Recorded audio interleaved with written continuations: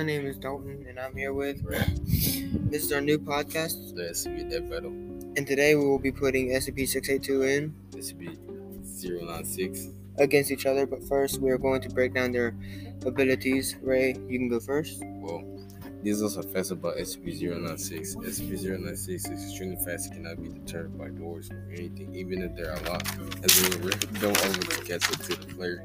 Once it catches the victim, it will tear apart the limbs and devour them. This is unavoidable when SCP-096 is triggered. SCP-096 registers till he kills the enemy. His weakness is his 10-second cooldown after he kills someone. Back to you, Dawn. Okay, Ray. Well, SCP-682's abilities are: he is the most dangerous SCP ever in the Phoenix Escapes. It can mean the end of the world or our own existence. His weakness is the only weakness he has known to man is his acid. It will slow him down a lot. He has very high strength capabilities, speed capabilities, and very fast reflexes.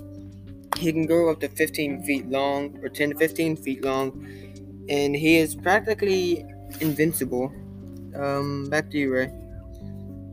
Now it's time to declare who would win in a fight to the death.